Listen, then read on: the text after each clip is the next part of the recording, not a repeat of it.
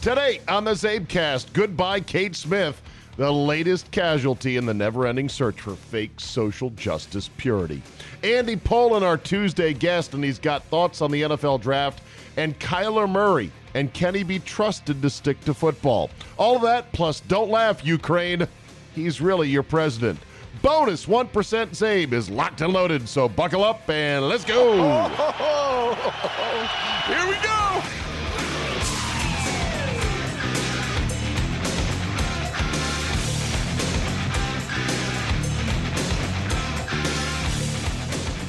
Tuesday, April 23rd, 2019. Thank you for downloading and thank you for subscribing.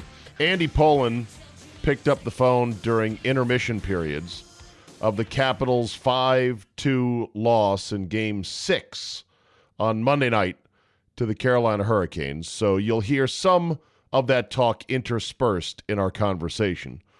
But otherwise, let me skip to the key part of that game for Caps fans listening and just say the wave-off of the goal by Ovechkin that would have tied the game at 3-3 was the right call.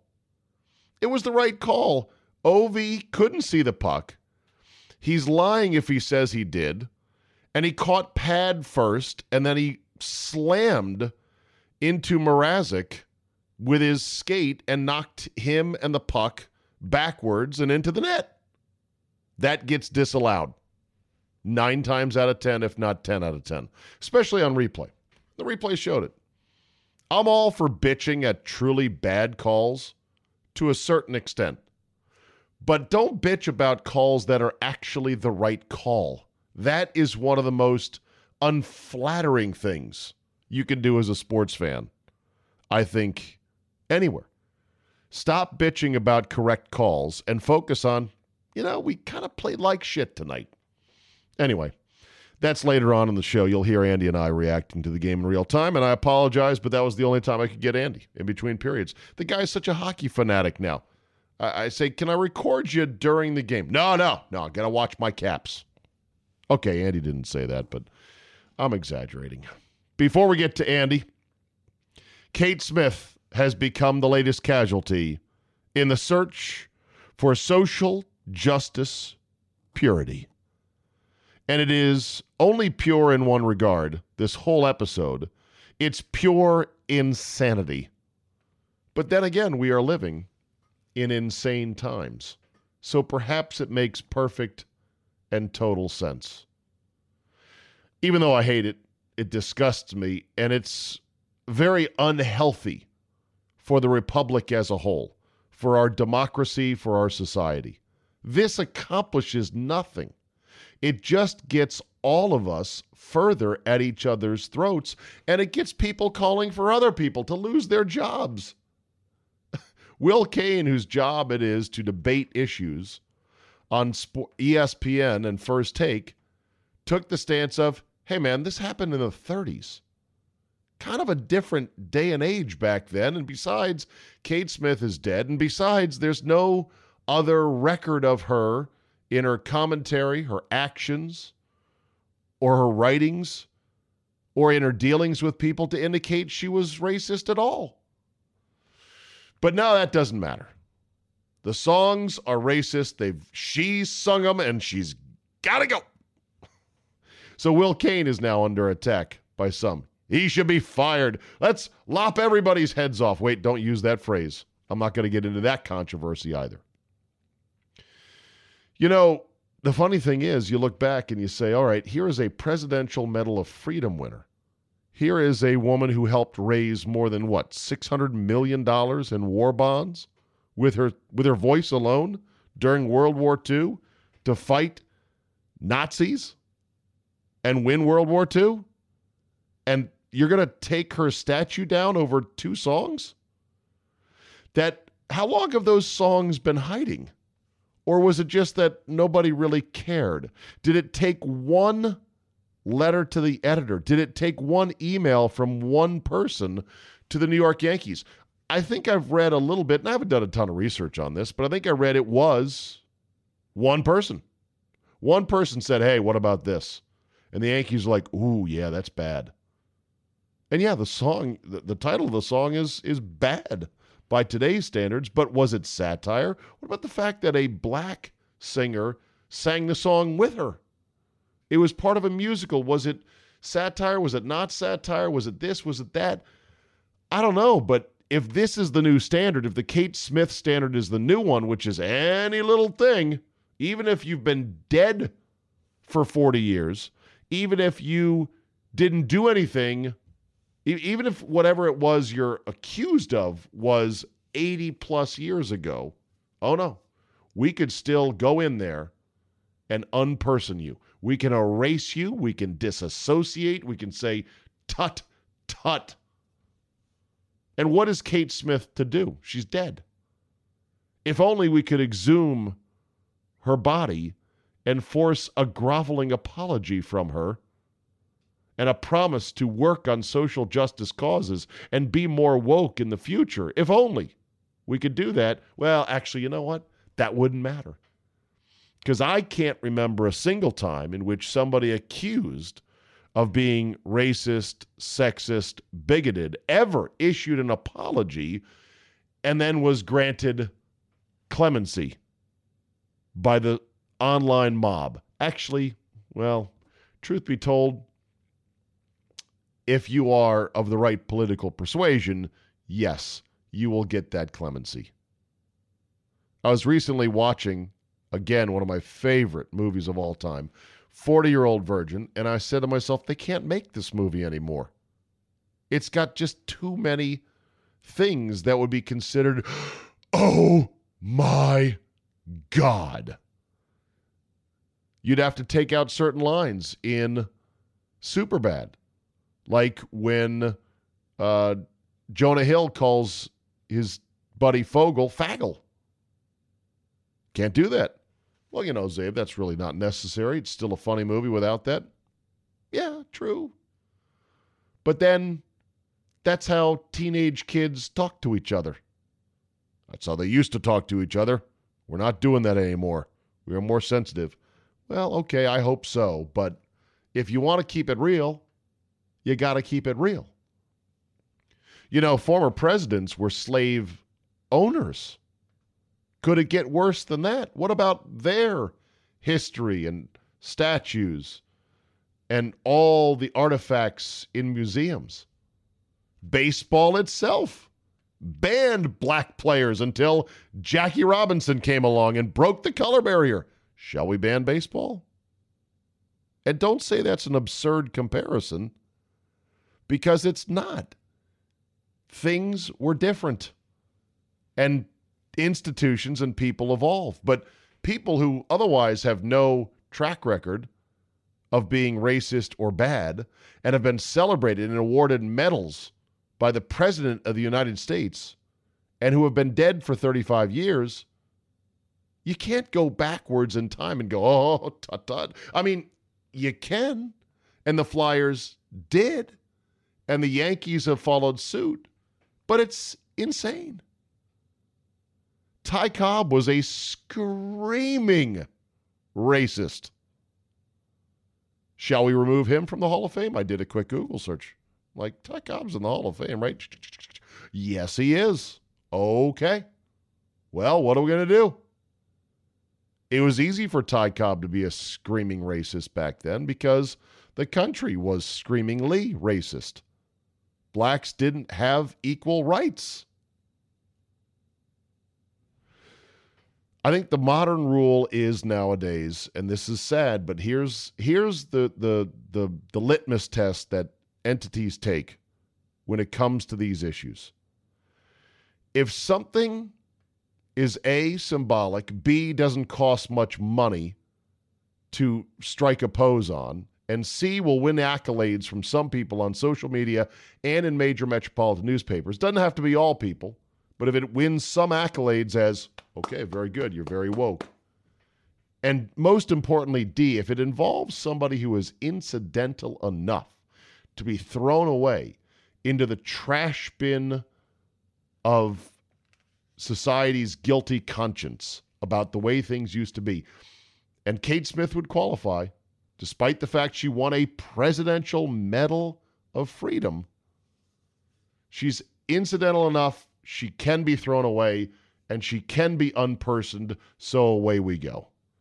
Because major companies, major sports teams, leagues, and entities will do it because they are scared of their own shadow, and nobody wants to die on that hill. And they are terrified of, oh my God, what's the reaction going to be? And if you think this is the last time, or if you think this is the most ridiculous thing that'll ever happen, I got news for you. It ain't, and it won't. So buckle up. Time now for Andy Pollin.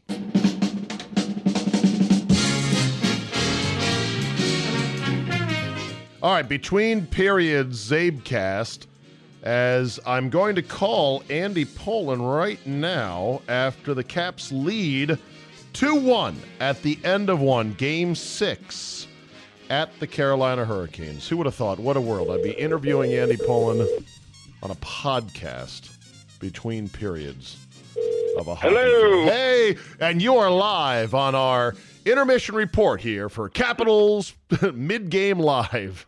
Do you ever think you'd be talking to me in the middle of a hockey game for something called a podcast? No, couldn't have imagined that when I got into radio in 1978. Could you imagine watching as much hockey as you have the last 2 years? No, I really couldn't. And I heard Ryan Kerrigan on the air today, and he's from Indiana. Now, it's Midwest, but I guess it's not really hockey country because Indianapolis doesn't have a team. And, you know, he fired up the crowd the other night where he chugged the beer through his jersey in the tribute to TJ Oshie. And he said, no, he was not a hockey fan growing up, but he's just gravitated to, you know, the success that the Capitals have had, and he's become a part of it. So I'm kind of in the same boat. You know, I didn't get a hockey team here till I was 15 years old, and I never really became that invested in hockey. I like to go to the games now and then. I rarely watch them on TV, but now spring is kind of cool around here, isn't it? So are you now more of a hockey fan with the Stanley Cup run last year and what is hopefully going to be a deep run this year? No question about it. Okay. And do you feel like you understand the game better? Yeah. I mean, I don't know the nuances and finishing checks and things like that, but, you know, I know what a hell of a hit is and great saves by Holtby. And, right. When you watch a game now, you kind of understand the shape of, ooh, shit, that was a bad play. You shouldn't let that guy get into this part of the ice and stuff like that. Right. And you can, and my untrained eye could see the opening period of the last game. And again, they played pretty well tonight. It's a bad bounce. They got the goal by Holtby. But other than that, they come out and they played in a different way. And you can tell that, you know, just by watching, even though I don't know all the ins and outs of hockey. Yeah. That said, I can watch now other teams' series in the playoffs and really get into it, which I used to not really be into. I mean, I'll watch tonight Predators Stars and be into it, even though they aren't my team. There's just something about, I'd say that playoff hockey is like the sushi of sports, Andy. It is a delicacy, and it's not for everybody. But those who like sushi are usually sushi fanatics, where they talk about, oh, we got to go to that new sushi place. Ooh, I got a real hankering for sushi, right? Yeah. And you're so into it, whereas most people are like, ugh, raw fish. Ugh, no thanks. Yeah. I mean, there's also a period of time where, you know, we would start talking about the Capitals in the playoffs, and the real hockey fans would go, oh, now you want to watch. Well, they don't seem to mind now that we're jumping on the bandwagon and getting into it. They seem to be okay with it. The righteous, vocal Capitals jihadis are some of the worst, most annoying fuckers on the sports landscape. Because I'm convinced a lot of them, Andy, they don't really follow any other sports but hockey. And there's nothing wrong with that. But I think there are a large number of fans that hockey is their only sport. Yeah, and they're also very anti-Redskins, even when the Redskins are playing okay. like they see the Redskins as like the older brother who gets all the attention, and they don't really like that. You know what I mean? Oh, and they're dead wrong. Like, I still have to fend off people saying, well, you talk about the Redskins all day. I want to take a minute-by-minute accounting of my show and shove it in people's faces and say, you have no idea how little Redskins I've been talking about. In fact, I've been talking so little Redskins, Andy, I have had to say to myself, God, you should probably talk some Redskins, don't you think? The draft is coming up. Yeah. That, like, literally, that's how little I have talked Redskins, because I believe this team is so far away from being good that there's not a lot that I'm getting juiced up for. Yeah. Well, it's also, if Daniel Jones comes here, he's just a guy. Quarterback Daniel Jones, Duke University, was projected late first rounder. He may be moving up the charts, depending on who you believe. He is a prototypical, statuesque, can't run, white quarterback. Yeah. Yay. So if exciting. He comes to Washington, he's just a guy. If he goes somewhere else, he might develop into Peyton Manning. Like Gil Brandt made that comparison the other day. That's just kind of the way things go around here. I saw that, Andy. Oh, sorry, my phone's... Oh, that's weird. I just jostled my phone connection. Why is that way? I saw that quote from Gil Brandt, and I'm like, damn it, Gil. You just got in the Hall of Fame. Why do you got to say some dumb shit that makes you sound like the doddering old man that you may be? Yeah, but he is the godfather of the draft. He is the godfather of the draft. He was so far in front of everybody else, it isn't even funny. All right, so let's talk draft and not kill people with hockey, because not everyone likes sushi. Everybody likes pizza, and I'd say that the NFL, Andy, is the pizza of sports. Yeah. I think that's... What did the late talk show host Tom Snyder once say about pizza? Go ahead. It's a podcast. Okay. It's like a blowjob. Even when it's bad, it's good. Right. And much like a blowjob, would you ever turn pizza down if offered? Hey, you want some pizza? Yeah, sure. Why not? Yeah, that's right. No matter what kind of pizza it is, you would... Right. There's just different levels of good pizza, not so good pizza, bad pizza, but you'll still eat generally bad pizza. Yeah, and you won't say, oh, my God, that's the worst thing I ever ate. It was like, yeah, that's bad pizza, but it was still pizza. Yeah, I'd say gas station pizza and movie theater pizza. The pizza that they served at the Cobb Theater in Leesburg is some of the worst, most cardboard-like shit I've ever had, to the point where I almost went to the manager to say, here, take a bite out of this. You taste it and tell me, is this actual food? Because it's awful. Okay, I digress. Let's talk NFL draft. Here we are, just a couple days before the draft, and we have several good, intriguing questions, including the question of, is Arizona really going all in on Kyler Murray? What do you think? Yeah, I think they are, because I think they think that Josh Rosen could be good. I think they believe that Kyler Murray could be great. And while they could be wrong, the risk isn't as great as it used to be with the rookie salary cap. So, if you miss on him, try again next year. You'll have a coach in his second year. I think the general manager is good for another 2 or 3 years. So I think it's a relatively low risk for them, unless they believe that you've got Josh Rosen as the next Brett Favre, that you throw out the first year and he's going to be great.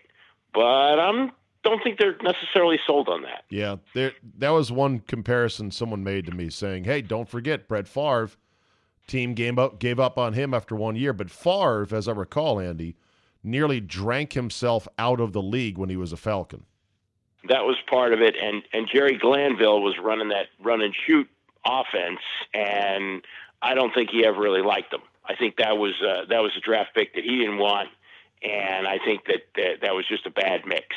And Ron Wolf, who's in the Hall of Fame, he understood that Brett Favre had that kind of talent. Yeah.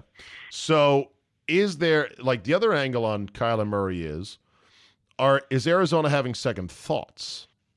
Like, they may still go with him, but they might be thinking, what are we really doing here? Because, there's this feeling with Kyler Murray, because remember, he started out at Texas A&M, and there were some thoughts that he had a little bit of entitlement to him because he played baseball as well and then transferred.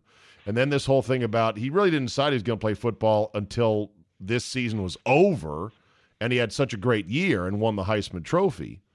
And there's his dad, which is also a little bit troubling because we saw it with RG3. Where do you stand, having watched all through the years, quarterback after quarterback come through, the good, the bad, the great, everything in between? What's your vibe on Kyler Murray? Yeah, I read the Robert Klemko story in SI. Did you read that? I saw it referenced. It. The headline was, "What does Kyler Murray want?" or something like that. Yeah. Okay. But I didn't read it. But, do tell. Well, the dad was also a two-sport star, and he signed a baseball deal coming out of high school, and he was not a good baseball player. He also got a $35,000 bonus to sign to play baseball, which was good money in those days, and he decided to go to Texas A&M to play football, and I forget the team who took him, but they wanted the money back, and I don't think he ever gave the money back. Then he went to A&M and was a really good quarterback, but ahead of his time. African-American, more of a runner than a passer, and the league wasn't ready for him, and he eventually wound up playing, I guess, a little bit in Canada, but never made it to the NFL.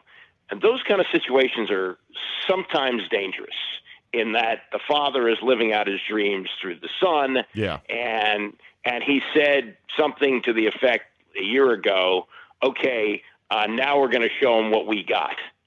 Meaning, he knew he was going to finally get his chance because he had come to Oklahoma figuring Baker Mayfield was leaving after his junior year. Right. Well, Mayfield stayed one more year, which meant he had to sit the bench an extra year, which he wasn't anticipating when he made his transfer from Texas A&M. Right. And so this was going to be the plan for the dad, that he was going to have this bust-out year, and then he was going to be able to call his shots. Also, they had done preparation with a management group, on how to handle these interviews going into the draft. They should fire that group. They did, but good, because they didn't listen to anything they told him. Oh. They said just keep talking, don't say anything, but keep talking. And he didn't say any. He didn't, as you know, he just crapped bed basically. So he did not have the art and the skill of talking without saying anything, which is difficult. But Joe Jackson Gibbs was the best at it. Right. But it's also something that most people can master. There's a few talking points that you work on. This is national media that you're going to be doing. They're going to ask you about baseball. And I would think a guy like Dan Patrick, if you went to him and you said, okay, you can do this interview, but baseball's off limits, he wouldn't take the interview, right? You would think. There's a concept. There's a concept called burning the lifeboats, in which some general once upon a time in history invaded an island. As soon as his forces landed, he turned around and burned all the boats to basically say, we're here to win this battle. We're not going to flee, and now I'm taking away your options. Some would say that if you're a football player who has options, and this was a point Whitlock made on Fox Sports the other day, if you have options, you're not as desperate, you're not as focused, you're not as committed, you're not all in. Valid? Right. Valid, or is that overstated? Oh, no, that's valid. And they also said in doing his interviews with the teams at the Combine, he said that he was proving his love for football in that he was risking his baseball career by possibly getting injured playing football. That's weird. Which to me didn't seem to be enough all in. You know what I mean? Yeah, that does seem a bit weird. I'm thinking of other baseball-football combo QBs in history. Drew Henson was one for the Cowboys, right? He also played for the Yankees at one point. He turned out to be not very good at either. Right. Anyone else you can think of? Baseball? Well, Chris Wenke, tried baseball first and then failed. Yeah, that's why he was 27 or 28 years old when he won the Heisman Trophy. Oh, that's right. That's right. Jay Schrader. Jay Schrader was drafted by the Blue Jays. Number 3 pick of the entire draft. And he said, I remember interviewing him a few years ago at the Mickey Steele golf tournament. He said that he recognized that he couldn't play baseball when they were playing Dwight Gooden's minor league Mets team, and he couldn't hit the slider. And so that's when he went back to play football. He thought he was going to play for the Raiders because Al Davis loved the big arm. Oh yeah, but he wound up playing for the Redskins. So didn't we end up trading him to the Raiders? Yeah. For Eventually, Jim Lachey. Al wanted him. I mean, he was third string with the Redskins, and they traded him for a tackle who marginally is a Hall of Famer. Right. Didn't have a long career, but for 5 or 6 years was the best left tackle in the game. Yeah, Jim Lachey was absolutely incredible. Didn't play long enough really to make the Hall of Fame, but that's one of the all-time great fleecings right there. And then I guess more modern terms, Russell Wilson was a baseball/football guy, but I don't recall him ever flirting with pro baseball when he came out of college out of Wisconsin. Yeah, well, and then the ultimate ruse was pulled off by John Elway, who said he was going to play baseball for the Yankees rather than play for the Colts. And the fact of the matter is, John Elway was the fourth or fifth best baseball player on the Stanford baseball team. It was just a complete snow job, and Irsay panicked, and he traded him away for a bag of beans, and that led to the team leaving town. Isn't it funny that baseball is treated like the hollaback girl of sports, the side piece chick used as leverage only? Like Michael Jordan, I'm sick of basketball. I might go play baseball. I'll go bang this other sport for a while. It's not really my favorite. It doesn't seem to be anyone's favorite sport. Well, I did some minor league baseball games when I worked in San Antonio. I went to a lot of minor league baseball games. What level? Minor league players. Single A, double? Double A Dodgers. And again, guys came through there like Fernando Valenzuela and Steve Sachs and Oral Hershiser. I mean, they had really great players who came through, but the life is hard. Coming up through the minor leagues, that's rough. You ride the buses, you play in dingy stadiums. It's not a good life until you get to the major leagues. And even when you get to the major leagues, that 162 games is a grind. Yeah. It's a real grind. You got to love it. And if you don't love it, you're not going to succeed in it. You got to love it, and you got to accept the fact you're going to suck at times and feel stupid. Like, I can't play this sport. I can't hit the ball.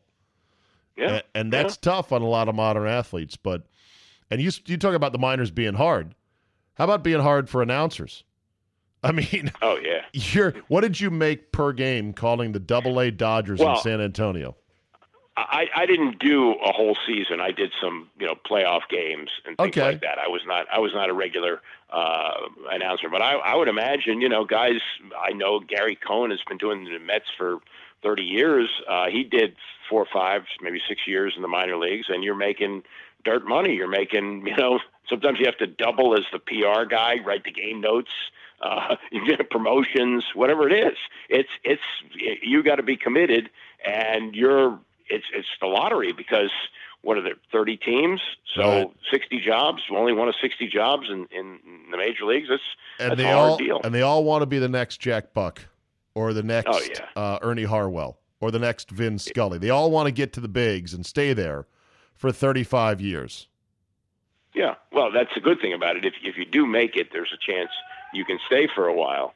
But, the reality is that you're not going to make it. There's too many guys trying to get there. What is that I hear in the background, Andy? That's Mrs. P, very angry that the Hurricanes just scored a goal. I must be on delay on my DVR because I heard her scream about 30 seconds before my TV.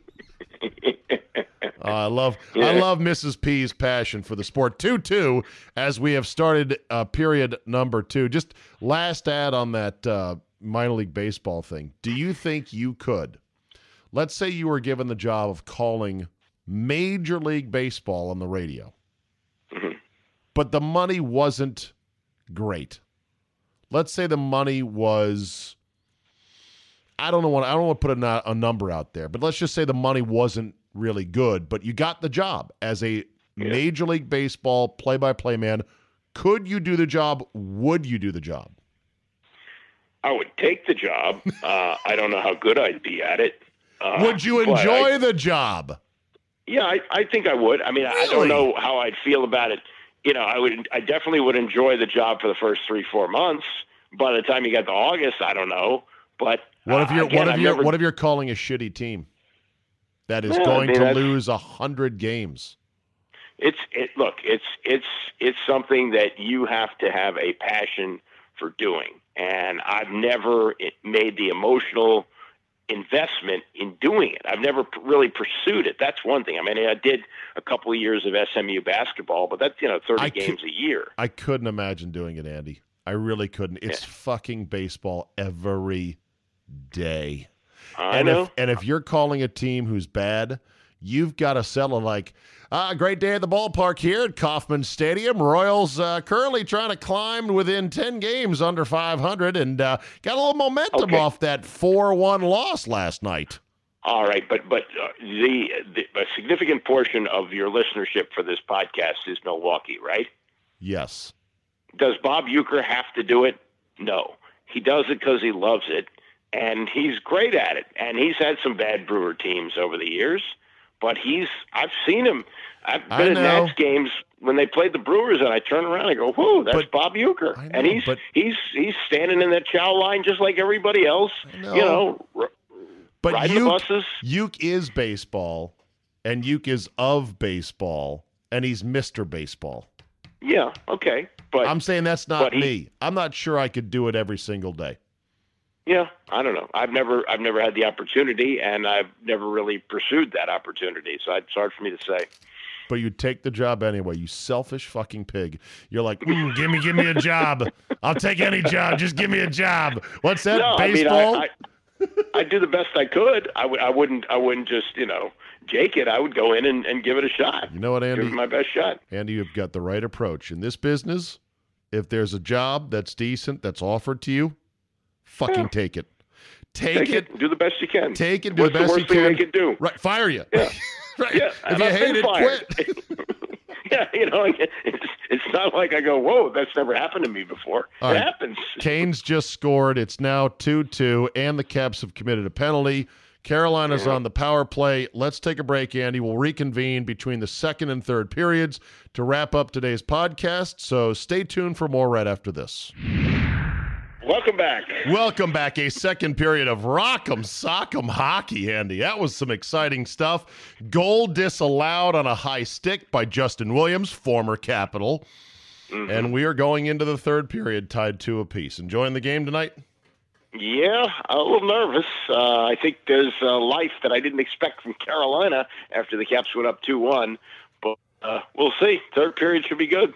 All right. We are a week old on this, but I do want your thoughts. How did you enjoy Tiger's amazing win at the Masters? It was fabulous. It was absolutely fabulous. Now, some things had to happen where players fell in front of him. That was a little bit choked. Threw the tournament away. Yeah. Yeah. So, that is, and it hadn't happened before. I mean, it's incredible that Tiger had never won coming from behind in the final day of a major. And to see him do that was great. And it's just a different guy. I mean, he's I wouldn't say completely humble, but he's humbled. And, seeing him hug his kids, I got caught up in the whole thing. I mean, did you really? Call me a sucker. Did you get moist-eyed? Not moist-eyed, but it was really, really good. And what has amazed me is people who know far more about golf than I do are talking about him being back in play to break Jack's record. I don't know. That's 4 more majors, right? 3 to tie, 4 to win.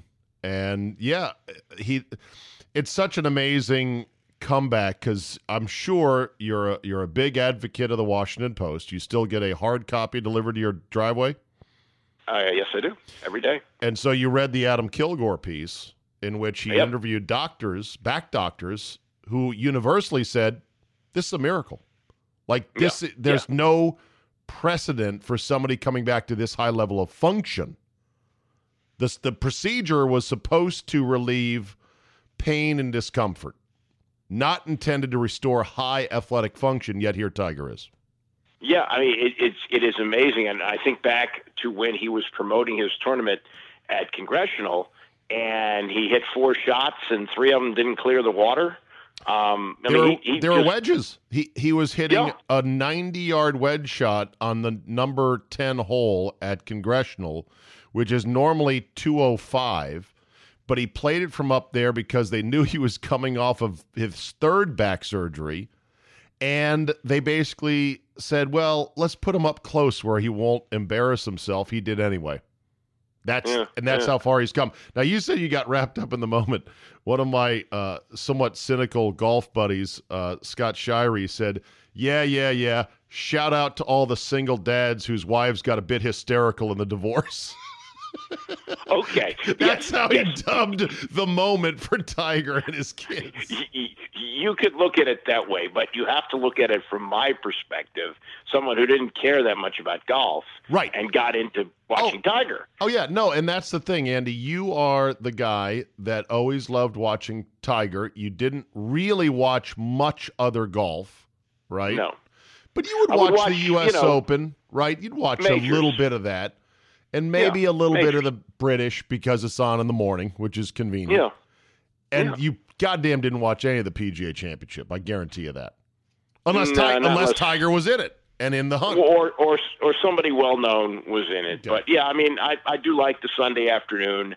And this was another thing that it was perfect for me, that this was a Sunday morning event, which was even better. Yes, exactly right. And you are a casual golf fan, and you enjoy the game, and you appreciate its difficulty, even though when you tried to take it up, what was that, 15 years ago now?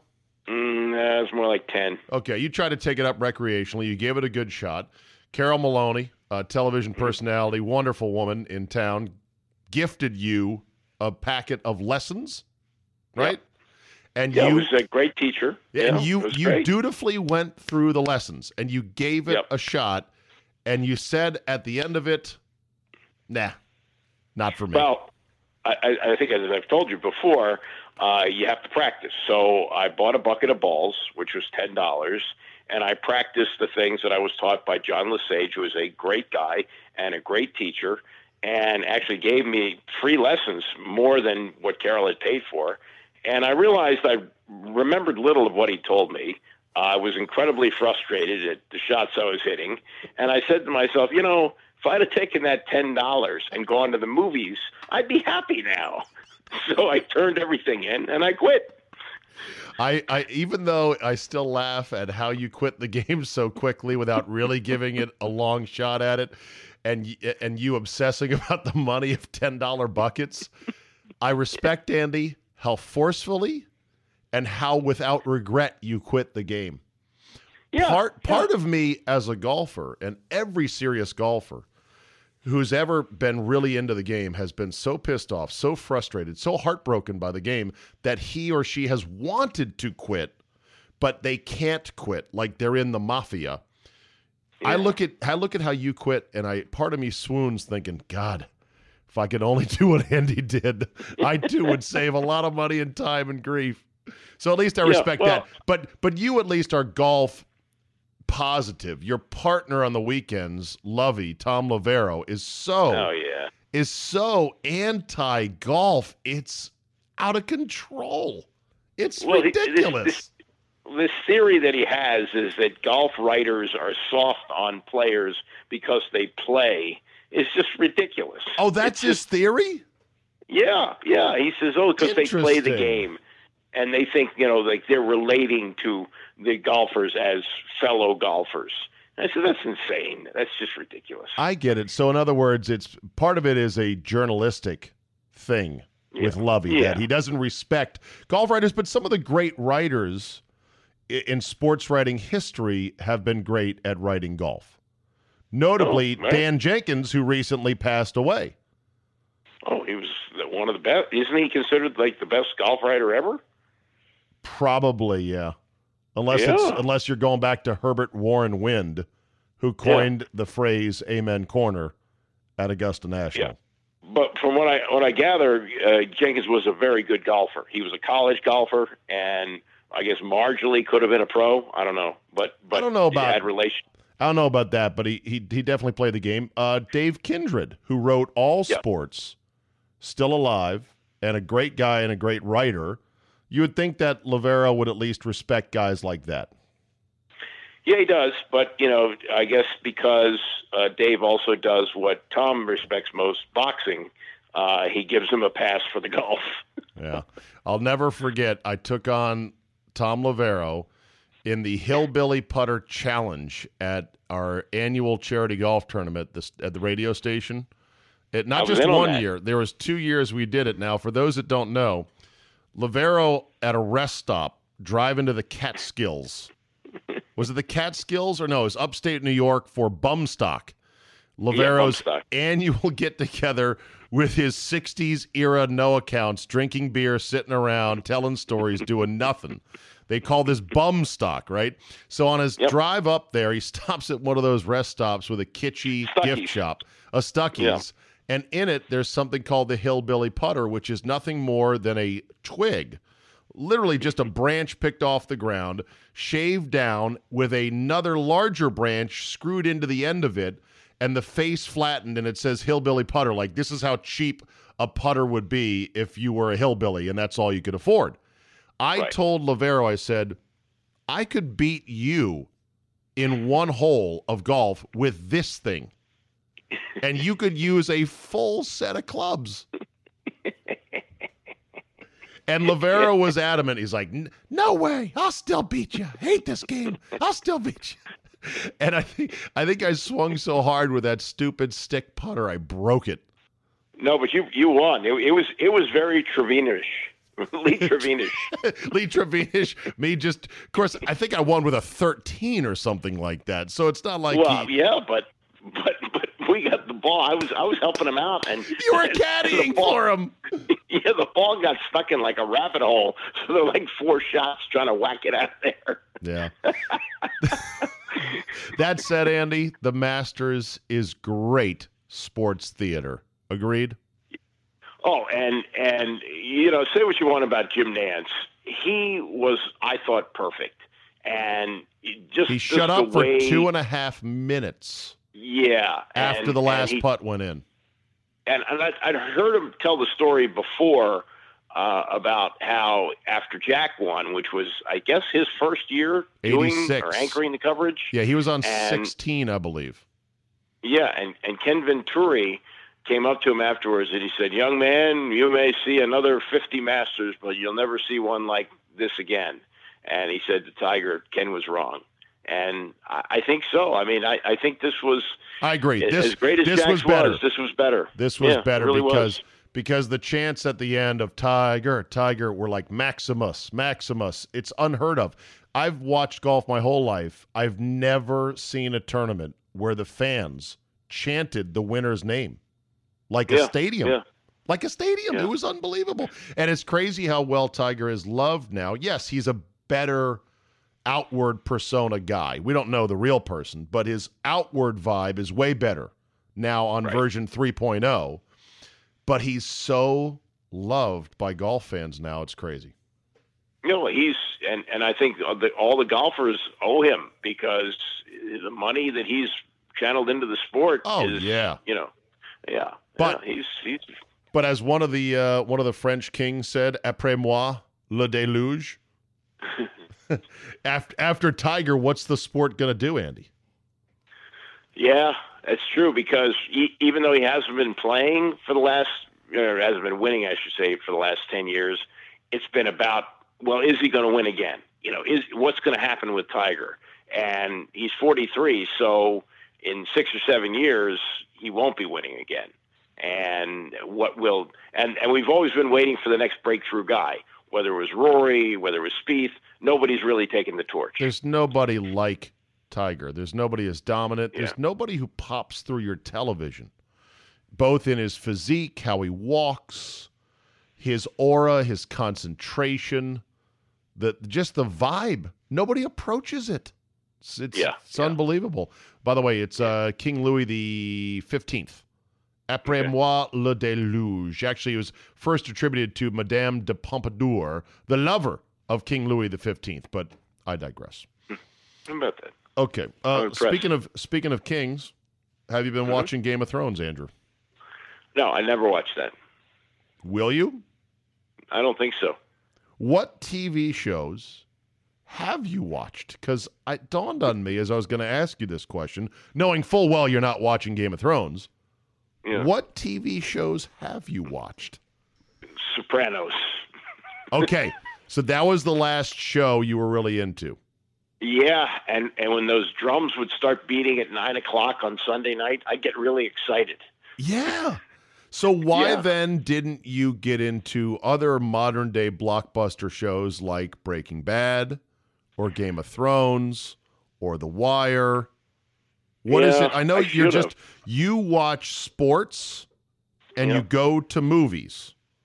I do. And I watch 60 Minutes, and I like the cooking shows. I watch those. Okay. Do you watch house shows? I watch that home improvement shows. Yeah, I do. Do you watch DIY? Do you watch the real estate shows where they're couples are shopping for homes in various places? I did a little bit. I don't watch those as much anymore. But the one I really like, the home improvement show, this guy Mike Holmes. Yes, exactly. Have you seen this?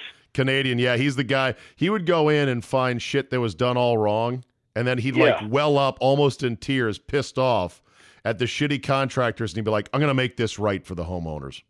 Yeah, well, basically, he tears the house down, and the cost, at the end, the cost is like, more than the house.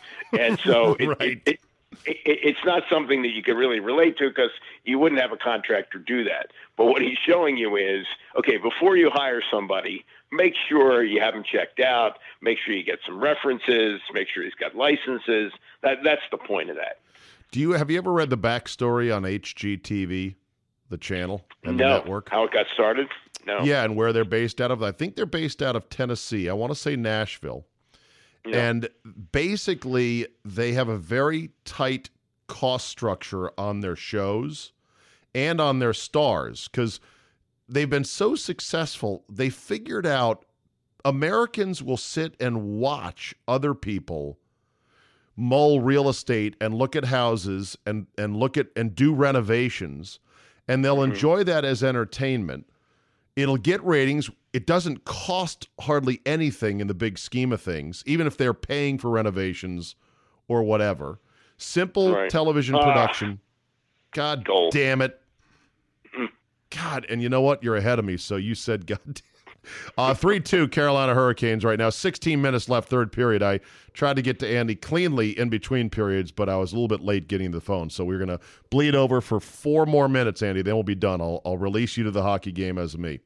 So anyway, the deal was they figured out, A, people will watch this. B, it'll be cheap to produce the shows. C, there's a myriad of spin-off shows that can be had. Renovation shows, moving shows, international shows, yada, yada, yada, house flipping, etc. And then on top of it, how easy is it to sell advertising for these shows because it's all for home shit that everyone needs, right? Power tools, right? Yeah. Sure. Power tools, sprinklers, shop vacs, you name it. It's brilliant. I wish I had thought of it myself.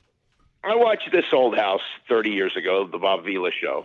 So, it's not totally new, but a whole channel of it is. That's the thing. The various people that do it, it's interesting, the cross-section. And, usually there's a very attractive woman, and it's kind of a thing to watch her use a Sawzall, Absolutely. An attractive woman that knows how to use tools. A dream girl in many men's eyes. Although some men would look at it, I think some men that are very handy or perhaps work as tradesmen themselves, they would look at it and they'd go, she's doing it all wrong. Fucking ridiculous. Honey, put the bandsaw down and cook me a dinner. Yeah. Sexist pigs. So, all right, back to the show thing. Why don't you get into any shows? Now, I don't get into very many. I wait for a show to really gain a major force on the pop culture landscape. That's why It was 5 years into Game of Thrones before I picked up Descent and started binge watching. I didn't start watching Breaking Bad, Andy, until it was over. Okay, yeah. So I have to do that, and I know people who watch it and they like it. Now I did get in. I forgot. I got in early on The Americans, so I watched that whole show. Oh, I watched did? all 6 Okay. seasons. Yeah, I did. I watched all 6 seasons, and that was good. I really liked that show. But yeah, I feel like if a show's already started, even though you can get in late, and I did get in late on The Sopranos because I don't even think I had HBO the first few years of the show. Yeah. But it feels weird to get in because you're not really familiar with the characters. So I don't know. I mean, you could actually get in 5 years in and know what was going on. That was interesting. No, because I caught up, Andy, by binge watching. Oh, okay, yeah. Do you know all these shows are online available? I know, on demand, and people even give you DVDs, But I'm very picky though because there's so many shows now, and people are always saying, "Ooh, you got to watch this. Ooh, you got to watch that." I really wait until something has an undeniable force, and then I'll give it a try. But I don't always take to it. Game of Thrones, I did. I didn't think I would. Breaking Bad, I was annoyed because I wasn't watching it, and that's all anyone was talking about. And then when I did start watching it, I was like, holy shit, this is good. Yeah. So maybe mix a little bit of that into your diet right there. One last show note, and then we're done here. Have you been seeing the guy making a run on Jeopardy for Ken Jennings' record? I haven't seen the show, but I read about it, and it seems to be a perfect storm of really good knowledge and the ability to bet big. Yeah, this guy, his name is James Holzhauer, and his strategy is to seek out daily doubles and to crush the daily doubles, to bet as heavy as he can on the daily double, and then it gives him a huge cushion provided that he hits them. Yeah. I mean, the show to me has never really been about money because there are other game shows where there's a lot more money. But to see somebody get on a run is really good. Now, you could have a conspiracy here in that Alex Trebek has announced he's got pancreatic cancer, and maybe the producers are worried about the future of the show and having a guy like this. Andy. No, you didn't. By the way, is Trebek hosting these current shows going on? I think so, yeah. While getting treatment. Well, he made an announcement that, he's going to try to beat it. He said the prognosis isn't good, but he's got 2 years left on his contract, and he's gonna make a go of it. So it's amazing he looks as good as he does, considering I thought he'd be undergoing immediate, heavy radiation treatment and everything else. Yeah, I don't know what's involved, but Charles Van Doren just passed away. I like the obits, and if you saw the movie Quiz Show, you did see that, didn't you? Yeah, I was about to set up the whammy with, well, Andy, that's quite a theory, but as we all know, no game show in American history has ever been rigged. So we don't. Oh wait, what's that? Oh yeah, Quiz Show. What was the name? Was that the name of the show? Quiz Show? No, it was the $64,000 question. Oh, okay. And that I did see the movie. I've kind of forgotten most of it, but the basic thing was yes, they rigged the show for maximum entertainment value, right? Well, that was part of it. There was also a guy named Herb Stempel who everybody found annoying, and so they wanted somebody to beat Herb Stempel, and that's when they came up with Charles Van Doren, and John Turturro as Stempel was great in this movie, just great. Yeah. But that's what it was. It was rigged. Yeah, it was. Now there were others who actually won on that show legitimately. And the thing that you did was you took a category that you were not an expert in. For example, Dr. Joyce Brothers, a very famous psychiatrist, psychologist, whatever she was on TV, radio. Yeah. She took boxing and she crushed it. So that's the way that show worked. Yeah. All right, Andy. Well, look, there's a TV show Thursday called The NFL Draft. And if you had told me or anyone years ago that this thing would be one of the most popular TV shows of the spring, I'd say you're fucking crazy. But here we are. Well, I go back to the days when it was on a Tuesday. It would start in the morning. Tuesday? And, yeah, Tuesday. Tuesday morning? Tuesday morning. It was 12 rounds. They may have even gotten it all done in a day. And it was on ESPN? Remember. Well, even before, it was like 1980 was the first year it was on ESPN, and they only did a couple hours, too. It wasn't like they were there all day. When do you first remember watching the NFL draft? Probably, well, because I didn't have ESPN until probably like 83.